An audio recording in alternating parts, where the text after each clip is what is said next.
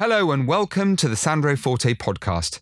Over the many years I've been running a business, I've met many successful people, entrepreneurs, sports stars, celebrities, and dare I say, even royalty. So what makes a person successful? Do we know what success is? And the all-important question, can we create success for ourselves? This podcast series invites a diverse group of people to share their insights, their wisdom, and the things they've learned along the way.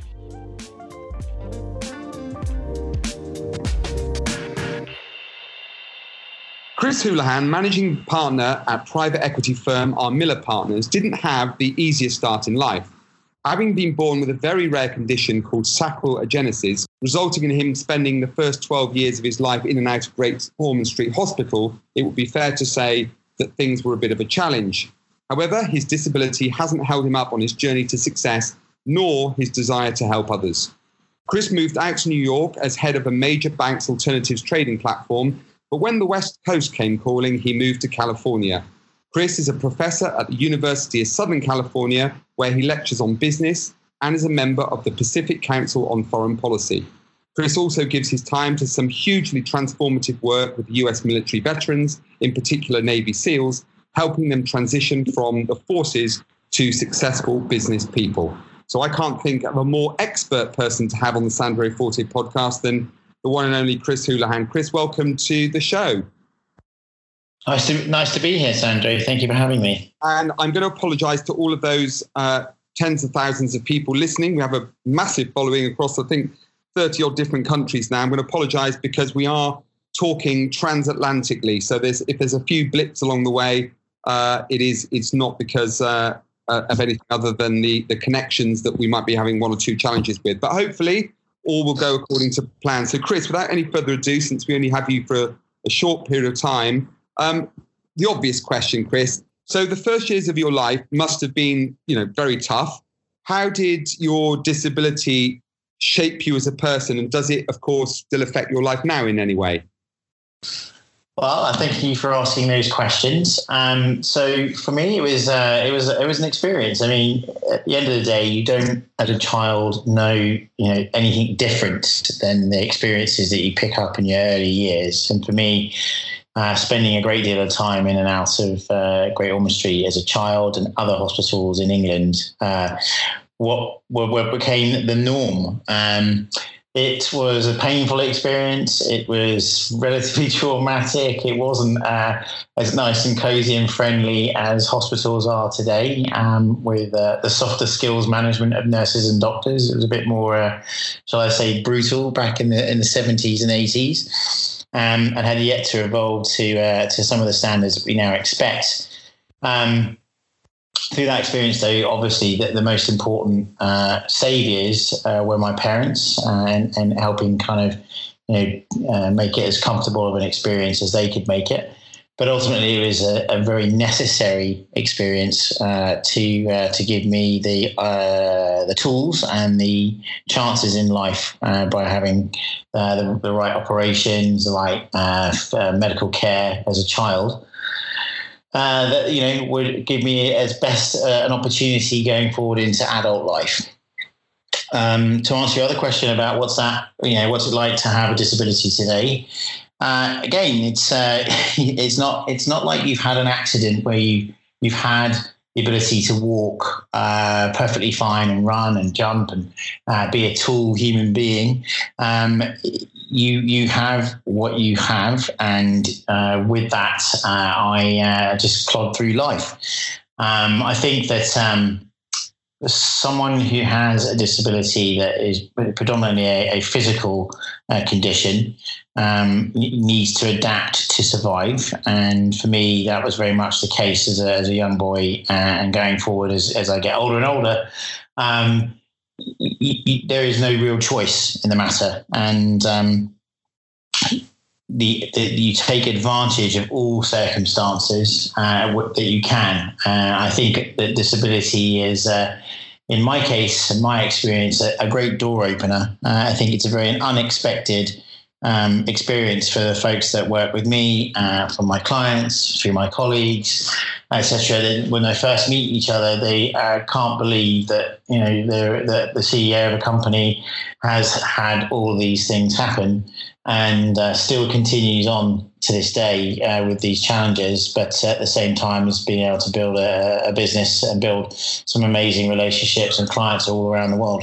Well, I was just about to pick up actually on something you said earlier, Chris, where you said, I quote, I just plod through life. Well, looking at your CV and from what I know of you, because I've had the privilege of meeting you, I know how super successful you are. So I'm not sure that you're being anything other than very, very modest when you say you're plodding through life, because there's lots of people that can only dream of the things that you've achieved. It's very interesting to hear you say how, again, like so many people that have had either physical or mental challenges, things happen in their life, it's amazing number of people have turned those to their advantage. So particularly interested to know a little bit more about how you've seen that as a door opener. But I suppose my next question would be, have you always had this head for business? Because you have been very successful. You are very successful. Was it something you've learned? I'm really intrigued to know about this. Or, do you feel it's something that was always an inherent part of who you were? Is it because of the challenges that you had that helped you to become more successful more quickly, to find your way through the travails of business? Or was it something you just simply learned? So funnily enough, I didn't want to go into business originally when I was a teenager or at university. I wasn't thinking about that as a career path. I actually wanted to join one of two things. One was MI6 and the other was the Foreign Office in London. I really wanted a job which was going to be international, man of mystery kind of experience, where I got to live overseas. I got to kind of do things that I personally had an interest in. A lot of my friends were going to join the military, and I couldn't do that because of the disability. If I could have flown Tornado fighter planes or Apache helicopters, I would have done that in a heartbeat, but that was not an option. But the ability to join the intelligence services and or the Foreign Office was definitely on the cards. It was in my second year at university that I saw a bunch of my colleagues from my course go to do internships working for banks and finance, and I saw that they were going to get paid triple what the intelligence services or the Foreign Office was going to pay. So I immediately, my ears pricked up and went, wait a second, I think this might be a bit more interesting. Plus I get to live overseas if I want to, which was one of my goals. So I made a conscious decision around the age of 20 to start looking at careers in investment banking, and managed to secure opportunities with JP Morgan in London out of university. So I kind of fell into it, but there was definitely a desire to make money and to have the intellectual challenge and also have the opportunity to live overseas. They were kind of sort of the three pillars that I focused on as a teenager at university. Did I have a head for business? I fell into it. And ever since those experiences early on, I've stayed within the business world. But as you mentioned earlier, I've kept ties with the military, and I've kept ties with Foreign Office and foreign policy through other endeavours. So I still have some of that as part of a passion, but business has taken its prominent place in my life. I'm going to circle back to the work you're doing with the military in a moment, if I may. But another obvious question, I guess, is why the US, Chris? Because I can understand the attraction of California. I've spent some time there myself. But to take that leap, to move away from friends and family in that comfort zone that we all find very difficult to step out of. Why particularly the US? Was it the business opportunity, or were there other reasons? So interesting. So I was given the opportunity early on in my career to move to Japan originally. So I moved to Tokyo in the early 2000s out of my kind of first overseas posting. And that was a great experience for a year. But then we had the Enron crisis that occurred in early 2002, where at the time I had some skills and ability to move to America to help the bank try to improve, not walking into another situation like Enron. So I moved to New York as a function of a particular situation. And then when I moved to New York, I kind of fell in love with the United States. I think it's a fantastic place to live, to build a business, to build a career. It's a very varied geography across the US, different from us, obviously, as Brits and Europeans culturally, and it's never a perfect place to be. But I did find that, the opportunity if you have an entrepreneurial mind and a can-do attitude, you really can be super, super successful here. And I saw that very early on in my mid to late 20s. And as soon as I had the opportunity to become an American citizen, I took it and have never looked back. But I do keep very close ties with family and business in the UK, and I'm back there an awful lot. But I think the US for me is, no matter what your circumstances are in life, if you have the desire to be successful in any shape, way or form, be that in sports, be that in business, be that in academia, to name but a few, this is a place where you can really, really, really make it happen without any prejudice from perhaps what we may have in Europe, such as a class basis or other things. The US is somewhere where, I all the time encounter people who have been able to craft out a career from circumstances that I don't think anywhere else would necessarily be possible. I didn't come to America thinking that. I just found it and fell into it and started to see why many people try to come to America to kind of make themselves. Yeah, you partly answered my next question, actually, which is exploring the different attitudes to business and success in America. I've got huge number of friends in America, and shout out to all of them listening. And it does strike me as a place of immense possibility and opportunity. If, as you say, you grab the opportunity with both hands, and that's really what you've just been articulating. Are there any other differences that you noticed on your side of the pond to the UK and Europe? There's definitely a lack of banter compared to the UK. I do miss my football and my comedic friends and banter that we have in England, in the UK in general. So that's definitely something missing. I think that we in America take things very literally and very seriously, and not necessarily laugh at as much as we should do. So that's definitely something I've seen as a Brit living in the USA. But that's not necessarily a bad thing. It's just we are different. And sometimes I find that very funny. And I am surrounded by a lot of other Brits in America as clients, colleagues, and good friends. And my American friends, including my American wife, do think it's a distinct difference between us either side of the pond. I also see that as the advent of the internet and social media has kind of really immersed into our lives over the last sort of 10 to 15 years, we're actually a lot closer than we even thought we were, back in the day before all of that. And I see more and more of my American friends becoming more Anglophile these days, or suddenly being experts in English Premiership football and picking a team and suddenly being dropping English words here and there, more so than myself or my English friends here with American terms. So what still drives you, Chris? I'm fascinated. It can't just be the Californian sunshine, even though that is a fairly spectacular place to be. What is it that drives you? I know you have lots of strings to your bow, but what's the thing that keeps you going despite all the success you've achieved?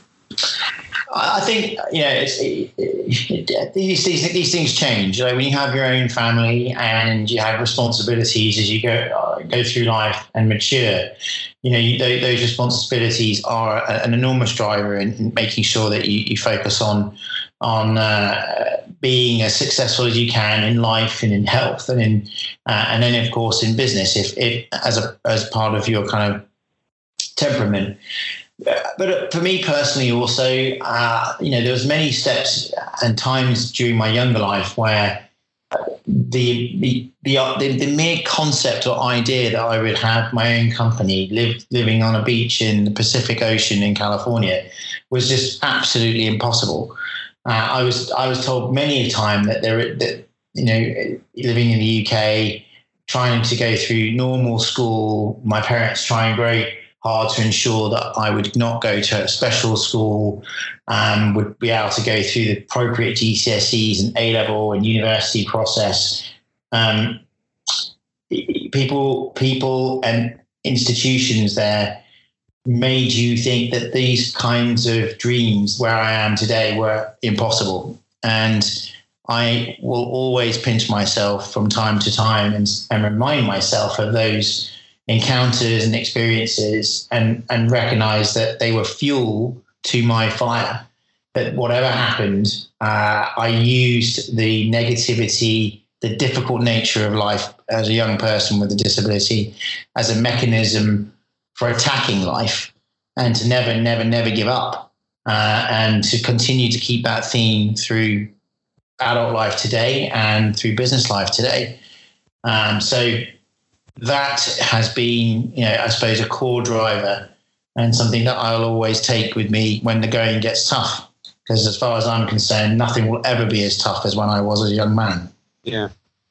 So what key messages, Chris, do you try and instill? I mean, you've just shared a couple of real gems there, and I thank you for that. But what key messages do you try and instill when lecturing at the university? What traits do you see in the best students, for example?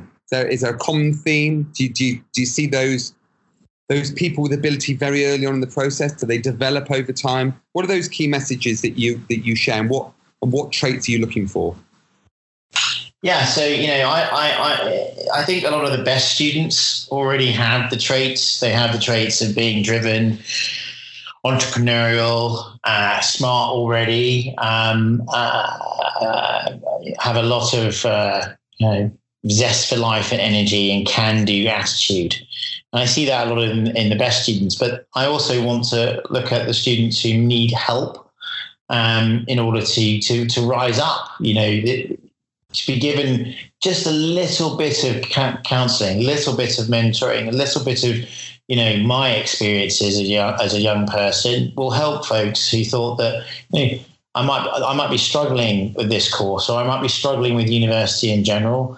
And I want to ensure that they know that, I was in their seat once and I got out and I managed to build something out of absolutely nothing. And they can do that too. And to kind of inspire them with tales of those types of experiences and continued encouragement that anything is possible if you put your mind to it. So I try to talk to both groups of people and students, be they the top performers down to the guys and girls that are struggling.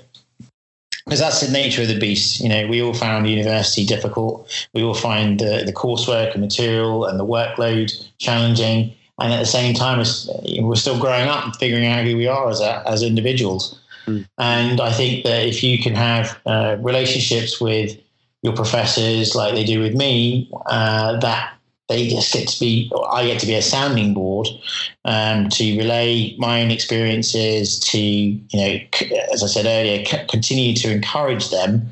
That's what I want to see. And if I can take away, I do take away that a lot of my students keep in touch with me after they've graduated, keep in touch with me and tell me where they are with their careers, and tell me, if it hadn't been for some of the conversations I'd had with them and some of the encouragement I had to them, they would not necessarily be where they are today. It makes me feel enormously proud, and makes me want to continue to help them with their early part of career and life. Well, long may it continue, because I know you're doing some fantastic work, and all credit to you for that. I'm particularly interested in your work with the military. I mean, I know in particular in America, Chris, that the military are, quite rightly, put on a bit of a pedestal, particularly the Army vets, Navy SEALs. I mean, they're heroes one and all. How do you, because I'm sure the work you do must be very difficult at times, given their experiences. What are the skills that they learn post their their experiences in the armed forces, what are the skills they learn which most apply or you work with to help them transition successfully to a place in the business world? Sure. So, my focus has been with the United States Navy SEALs. And over the last couple of years, I have mentored a number of individuals who were active Navy SEALs about to transition into industry. In America, if you've been with the service for a long time, they are able to sponsor you to go to business school. And I usually start working with an active Navy SEAL that's doing a part-time business school degree. My kind of role in their lives is to, as I said a bit about my students, be a sounding board to them as they think about what it is that they are positioning themselves for once they actively leave the military with a business degree.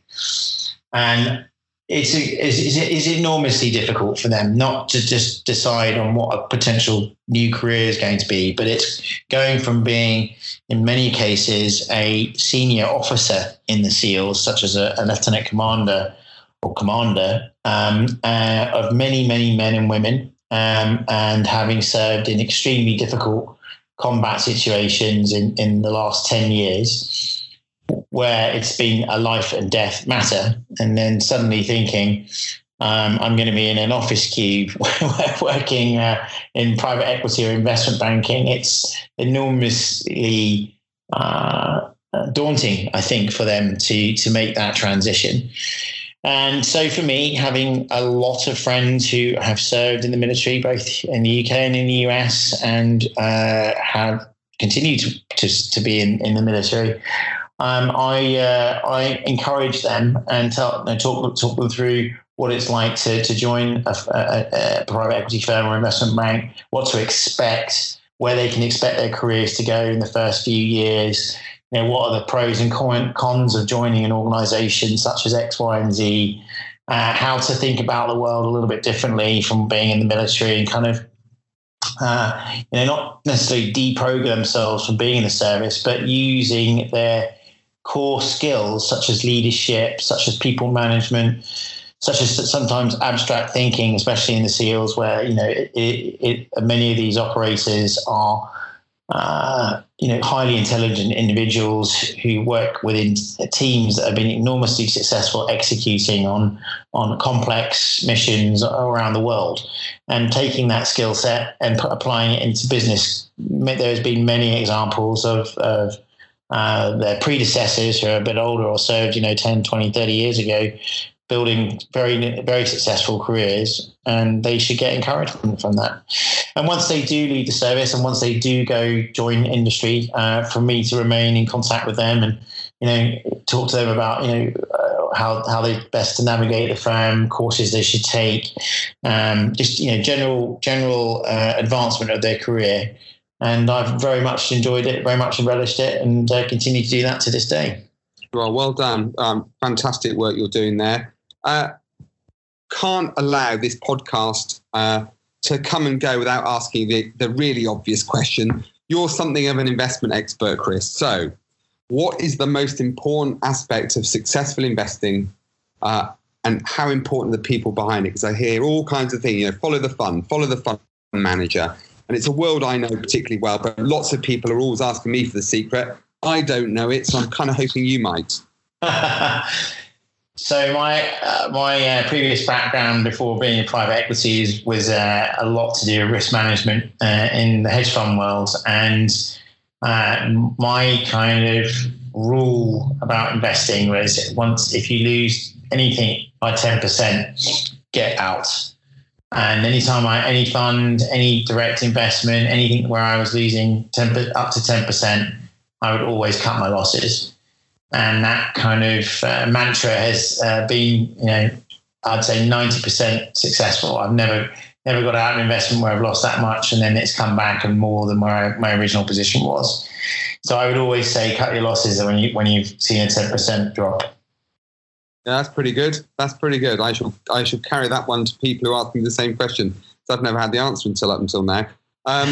So we haven't spoken a lot about your disability because that clearly is not the focus. It's all the amazing work. But just for the uninitiated, tell us exactly what your disability, the condition that you've lived with all these years, Chris, that hasn't ever held you back, but just so we understand what it is. Yeah, so sacchalogenesis is a very rare deformity that occurs as you develop as a fetus. And I think it affects 1 in 25,000 babies. So I like to tell people that, how rare I am because of that. But it is a disability where I have had to, from very young on, walk with crutches into this day. I have, 37 plus years of walking on crutches under my belt. But it's not standard. Sometimes the sacchalogenesis can affect people in varying different degrees. Sometimes you wouldn't even notice someone with that particular deformity. They would be walking, talking, growing to average heights as adults. And then sometimes it affects people much more severely than myself, whereupon they have very, very bad spinal defects and leading them to be in a wheelchair permanently and maybe affecting their brain capabilities. Some people would perhaps see similarities between sacchalogenesis and spina bifida. I would almost say it's, without being a doctor or anything like that, I would say it's almost a derivative of spina bifida. It appears to be similar in many ways. So I walk on crutches. I have done for a long, long time, and that's it. And it's affected also the how tall I am. But I get to take advantage of that as well with airplane chairs and beds. So I'm not too bothered by that. Well, I ask you the question only to put the wonderful work you're doing and all that you've achieved in business and life into some kind of perspective, so that people clearly understand some of the challenges that you've had to overcome to get where you've got to. So I hope you don't mind me asking you a very personal question, but it was just to put things into perspective. And given that you are a bit of an expert on things like investment and all these amazing things that you're helping other people with to transition from life after Navy SEALs into business, working with your students, there's going to be lots of people, Chris, that want to find out a little bit more about Chris Houlihan. So where do we go to? Social media, websites, anything like that, where we can connect with you or find out a little bit more about what you're doing? Well, I appreciate that. I am on LinkedIn, so you can find me on LinkedIn. You can also come to our company website, www.rmillerpartners.com, and on there's a way for folks to contact us at the firm. But I think the best way for us to interact would be on LinkedIn as a starting point. That we will surely do. Chris, one of the questions, I know you've probably heard a few of the podcasts now. Easy for me to say. I know you've heard a few of the podcasts, so you'll probably know that one question, and I can't think of a better guest to ask this question to, but a kind of a summary of everything that you've been kind enough to share. So you're having this conversation with a younger version of Chris Houlihan, maybe your son or something, and he says, right, Dad, a few words of wisdom, please. I'm just about to go out into the big wide world and take on a new business or a new challenge in life. What words of wisdom, knowing all that you know now, Dad, would you give to me as I set off on that journey? Yeah, that's a good question. So I would tell myself that it's okay to make mistakes. It's okay to screw up from time to time. I would also tell them that whatever anybody ever tells you as being impossible, it never is. It's just a social construct. And I also believe that disability is a social construction. If we were to build our physical worlds to be more inclusive of all types of people, I would be much more. I would think that disability was almost less of an issue if we as a society were more inclusive. So I would always let myself know that it's down to us as individuals to make it work, to make life work, to realize that life is very, very short, and that that there's opportunity for everyone. I would also tell them stories about folks who have been able to be successful with disabilities where people don't necessarily remember that. I would tell them the stories of President Roosevelt in the 1930s and 1940s leading the United States with not being able to stand up and face his enemies. He did it all from a wheelchair. Or I would tell them stories about Winston Churchill and his inability to walk without a cane. And remind myself as a young person that people with physical disabilities can rise up and accomplish the most impossible of things. And perhaps that disability in itself is the reason for greatness. That's what I would tell them. Brilliantly said. Brilliantly said. Well, Chris, that's all we've got time for. I wish I could talk for longer because this has been really, really fascinating. And I've had the unique privilege of meeting you. And I would say to anyone listening, if you get the chance to meet Chris Houlihan, he's nothing but inspirational. You've heard half an hour's worth, and there's plenty more where that came from. So I'm hoping you might come back and we'll have another go and ask you a few more questions at some point in the future. And of course, when you're back over in the UK, Chris, I owe you a beer and we'll have a catch up. All right, Andrew. Thank you very much for your time too. You too. So that was the Sandro Forte podcast. And well, what can I say? Chris Houlihan, I don't say this lightly. He's a really, really inspiring guy. There are many, many more fantastic guests joining me over the coming weeks. So please make sure you subscribe if you want to pick up some great tips on success. And don't forget to check out the archives as well. Remember, you can follow us on social media at Sandro's Podcast. That's Sandro's with an S. Same on all channels. And we'd love to continue to hear your stories, your ideas, your anecdotes, challenges, whatever motivates you. So keep the emails coming.